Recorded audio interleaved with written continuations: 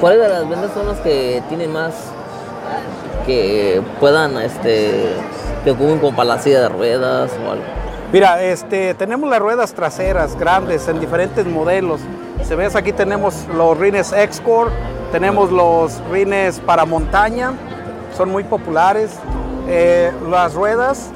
¿Son igual las mismas ruedas como de montaña? No, tenemos ruedas de aire que ruedan mejor, un poquito mejor, pero se ponchan, ¿verdad? La rueda de aire.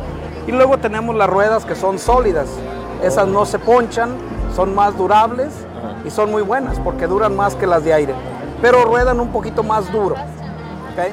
Las ruedas de enfrente también las tenemos casi para todas las sillas. Incluso las tenemos, si ves, en colores. El rin viene en color plateado, negro, rojo. E incluso tenemos ruedas con lucecitas. A muchas personas jóvenes les gusta la rueda que brille. Algo nuevo, algo llamativo.